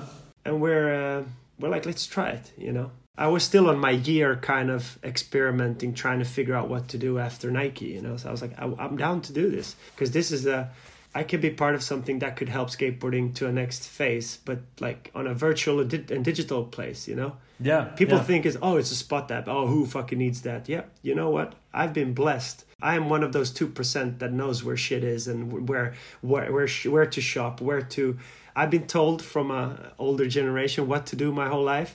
And then when I get older, I had the access. Wherever I could land, I would know someone that could take me to somewhere, right? But that's like 2% of the skate world. What about the rest? They don't have no clue. And I see this firsthand with an 11-year-old kid that's skating every damn day now. Yeah. So I was just like, okay, let's figure this out. So we've been through like a full-on, both emotional and work-wise, like a roller coaster, because that's what I've learned, hindsight, like that startup for you, that it's going to go in these waves, Yeah. So now we're up and running, and we're trying to figure out how to do this and what to do. So the spots is the foundation, the map, that's the, like, we try to, it's an explore phase, we want you to explore. Mm-hmm. Sadly, COVID, you cannot travel, but this is going to be useful once you can travel. Sure. Next part is like connectivity. How do you connect? How do I connect with you? And how do we, because what I feel it's a bit unfair to skating, and this is my own opinion, but like social media and Instagram and all, this has done great stuff. Mm-hmm. But what I also sense, we almost get lost in what we were here to do. It's always been about what you do. Like Instagram is not going to land your tricks, Instagram is not going to solve. There might be a shortcut to fame and sponsorship, but a shortcut is usually not something you lay a foundation on. Yeah. It's a shortcut for a reason, right? Mm-hmm. And I feel like maybe with some because we're old heads, but we're listening we've done so many interviews with the youth, and I'm so happy to have John in the school that we can learn, because I really want to learn from them to make the right corrections for because they're going to outlive us all. And so I need to make it right for them, Yeah. But like, we're looking at stuff like where you can see where your friends are. Imagine how many times I don't know if you skate with your phone in your pocket, but I certainly don't do. It's in my bag and it's there. even John and I had it when we were filming for Malmö. I would be out skating or filming, and he's calling, "Oh, where you at?" And he doesn't know where we are. And then you lift your phone after the session. He has, 16 missed calls from John. Like, fuck. Yeah. Like, never miss a session again. Like, why shouldn't it be that we all know? You have your little click, and you're like, when you come to the spot, boom, gives you a push note. Hey, you just chucked it, or, Arnaud just checked in at the Red Banks, and you get that. Yeah. You're like at lunch break, and you're like, fuck, they're already there. I need to wrap up work and go. Create this FOMO of like, let's connect when we do it. It's an individual thing, skateboarding, but it's really boring alone. Yeah, no. So I just want to kind of build a tool where we can like connect with. Mapping it out, start connecting it. And I've heard my friends, "Oh, you're gonna blow up all the spot." Like, it's not about that, man. It's like, wake up and smell the wine. It's like 2021. ABD is almost erased. If you ask a 16-year-old kid, they're gonna be like, "What are you talking about?" I felt like doing this trick. I'm gonna do it. Yeah. How many videos do we see every day? We're like, "Oh, that trick has been done." I thought so for the Malmo clip. I was like, shit, we need to kind of figure out what has been done, what hasn't. But then you're like, who cares? Nobody cares, honestly. Yeah, it's no longer a thing. Like, no. Yeah. But, see what's been done, because we're linking the footage to the place. So like seeing someone skating your place, or saying, we try to link the clips and build that library of all the tricks. If you want to learn switch tray, you search the switch tray and you see everything that's been done with the switch tray, because all the tricks are tagged, all the spots are tagged, all the videos are tagged. So we try to like make sense, instead of like Instagram where you see it for a short second and it's gone, and then you have to go back to someone's profile. But if they only posted on story, it's disappeared. There's no real, there's no tabs. You could populate shit with hashtag, but that's the only way. So we kind of try to like build this universe. Organize it, yeah. And also like hosting, I want to get more people skating. And get more people on the board, and I incentivize them. Imagine if, we also talked about like we had these like shin coins in there hidden on the map that you would like get a shin if you did something, like all that stuff. You could probably imagine Pokemon Go, like Strava. I don't know if you know about Strava, but yeah, it's like a sports it's app mostly cyclists, Ask anybody that does that, like if they would go out cycle 64 kilometers without putting on that app, they probably wouldn't, because now it's like, that is currency today. Like that's their, I've done this run, and Then you have Fishbrain, the people that fishes a lot. You have Fishbrain, an app that like maps out where the fish and stuff is, and where, he pulled that up here. Oh, it's good in that water. Oh, really? Yeah. And again, with technicalities, you can solve a lot of problems, Sure. And Pokemon, you could almost like, I'm not saying we're building Pokemon Go for skateboarding, but I am. But imagine, Pokemon was such a phenomenal. I remember I was in Croatia on holiday with the family, and I saw this old fountain, and I saw like 60 people standing there, like looking down on their phone. Like they didn't see me. I could walk around that square naked and nobody would see me, but they're all in their phones. Yeah. Shinner's direct translation to that would be, I have an event, there's a best trick on that spot, like a curb trick, let's say. They won't be standing there staring down their phone. It would be 60 active skaters trying to get the best trick on the ledge, right? Yeah.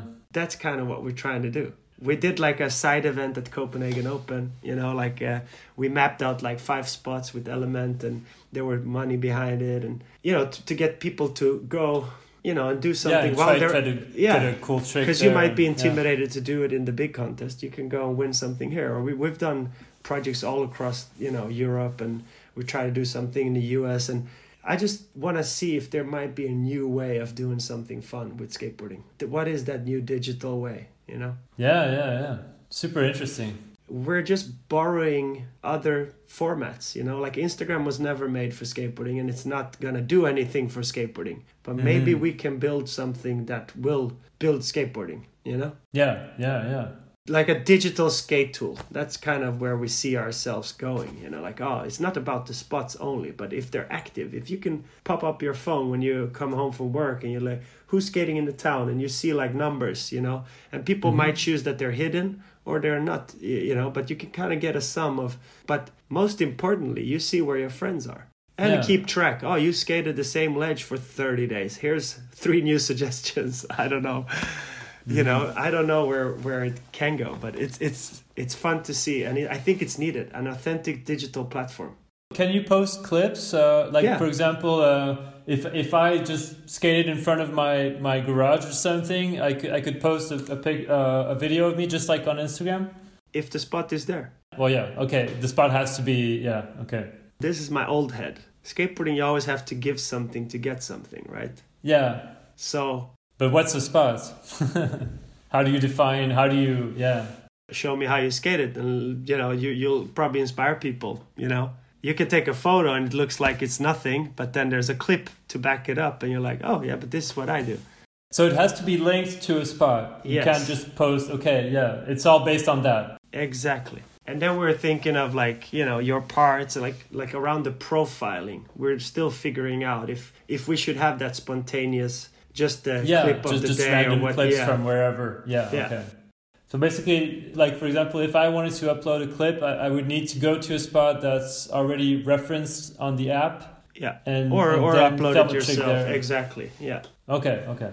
So the spots needs to be there because the spots are the Tricks landing page, and that's what we want to tie in. If not, it's just get lost. Yeah. But then we had an idea on your profile, maybe you should be able to house your edits and your mixtapes, because I hear more and more people just want to see, their friends and what they're doing. Because now we're thrown into this noise where, you're on the same platform as Kendall Jenner and Kanye West, and then there's skateboarding. It's like. We can argue forever what people think about it, but I just feel that what we want to create is something that is authentic but still digital, and potentially we can change the way some of the stuff been done. Yeah. Maybe you can skate and get rewarded with a board from a brand. Or maybe, give that incentives to people that they, you build your profile, you see where you're at, and connect with people when you're traveling, because that's what it's all about in the end. You collect a lot of friends. There's two hands of people that can live really high life with skateboarding. The rest, we're a traveling circus of characters that meets people. I'm rich in friends, not in possessions, but friends. I have them all around the world because of skateboarding. For sure.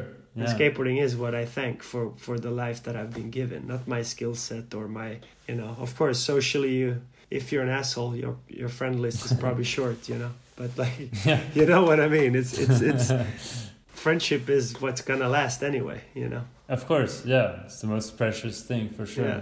So that's with Shinner. So we're a classic startup, we're.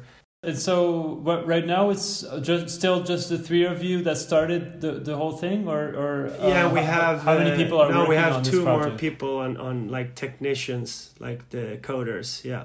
Right. We are looking for, we're looking for people, we're looking for designers, we're looking for people that can help. So if there's any, we would love to build a digital skateboard company, it's fun to hire your old mates or people that are from the industry that has a certain background in tech or, even marketing and whatnot. Yeah. So it's fun. It's a fun adventure. Another one, from being egoistic, I'm for my son that's 11, I'm wow, in 3 years he's gonna be 14, and if I can give him that digital world, that tool that's only skate and not the other noise, here is a digital platform for skateboarding. You don't have to mix, you don't have to be over here, and you don't have to be self-conscious because you don't have the right pants. Here is the clips you do, and you follow your progression, and you see where your friends are. Right after school, I want him to open it, see where everybody's panning out over the city, and then hop into a session, or that's my dream with it, that we can be just a digital extension for it. Yeah, a useful tool. And focused on skating. Yeah, fully focused on skating. Exactly. Awesome. So that's what we do at Shinner every day now. But it's super fun. It's a brand new challenge, Yeah, it's amazing. So you said you involve the students at Bryggeriet also, and I think Arno told me that the students at Shifty also were kind of users, like how do you say, guinea pigs, basically. Yeah, like pilots, app, and we did some sprints and. When we had a new feature, we tried it with them, and they get to evaluate, and we collect all the feedback. It's because again, I'm 39, and I don't want to sit in a pond with old heads and figure this out. We need the youth. We need to figure out and hear what they want exactly out of this. Because the rules has changed. And I think an industry change is going to take very long for it to adapt to the new. You know, like skateboarding is still an old game. It's an old heads game. Like if you look at all the positionings around on all the top jobs in skateboarding or in distros and people with power, it's probably a bit the old, like my generation and generation above. Yeah, for sure. But like, there's a army of 14-year-olds coming into this world. And what are their references, you know? Yeah. So I think it's super important to be really attached to that and figure out like quick, because they're not as brand loyal as we. You know, I grew up with girls skateboard. If an older kid saw me with not a girl, you could get punched. You know, you're like, it's this brand or nothing. You know, well, what the fuck are you wearing? You know, like.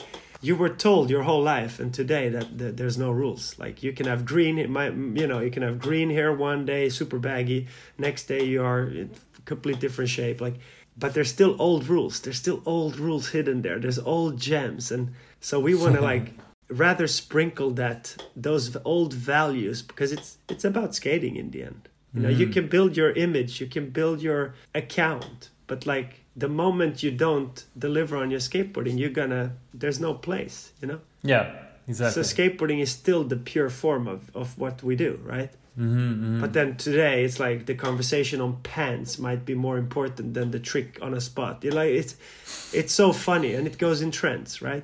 Oh, he's so good, but his pants sucks. Like I've heard this like 20 times the last 2 years. I'm like, when does this... Like, who fucking care? Did somebody care what Bobby Pulido had? What pants exactly. Bobby Pulido wear?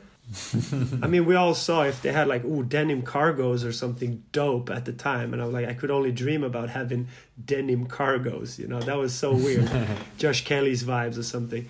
Yeah. But like, you know, skaters been wearing all kinds of pants, and it might never had to deal with. Yeah, I don't know. It's weird. It's going into this new phase, and we're like. Let's try to do something that still has that little fun ode to the past, but like respecting that, but still like giving new tools for the future. I think that's where we're dancing in between, you know? Yeah.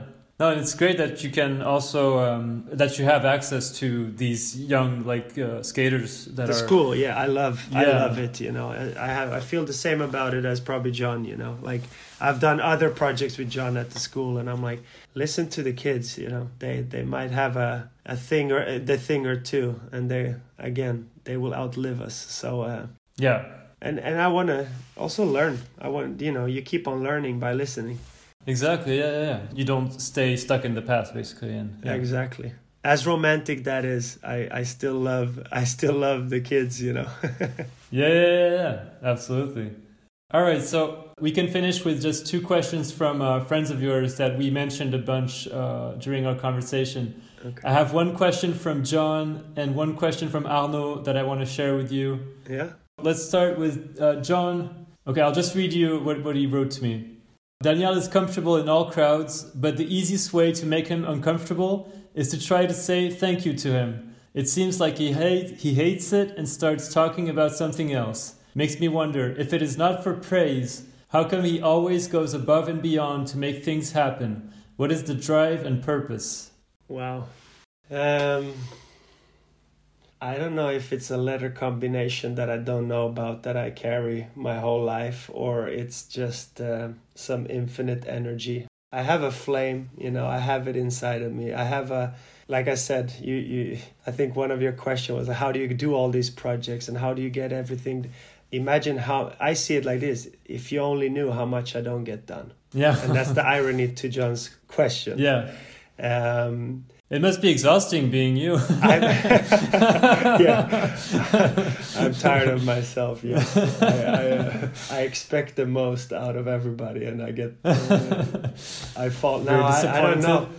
Never. I just love staying busy. I love doing stuff. I love putting ideas to action. That's kind of one thing that drives me. You know, like to see the result, because I'm a host. I think that's what it is. I'm a host. When I see that people are enjoying or having fun or succeeding, then I'm here and I'm so thankful. And that's it. That's then job's done. Okay. You know, I don't reflect maybe the day. How did I feel? No, I'm happy in the moment. You know, a bit naive, happy in the moment. You know, but like I don't know if that answers his question. But I have an inner drive, and I don't even know what it is. I want to do stuff. Throw me a bone, I'm like a Labrador. I just chop it. You know, I take it straight away.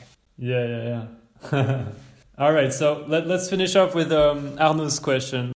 Hey Juga, how you doing, my man? You crazy karaoke monster. I actually got a question for you. What is your go-to track to sing, the one you really masterize? What's your go-to track? We're talking music track. Yeah, because he told me you're a huge karaoke guy. Yeah.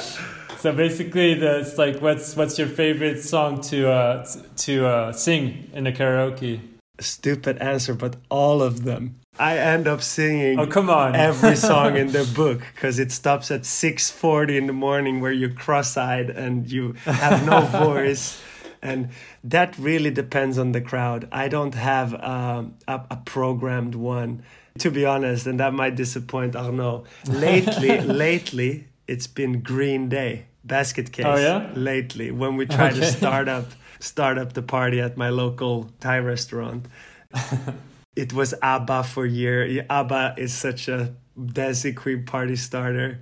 Me and Elko has Spandau Ballet Gold. Man, I have too many. La Bamba is an icebreaker. You do La Bamba, you kill everything, you know? So it's really...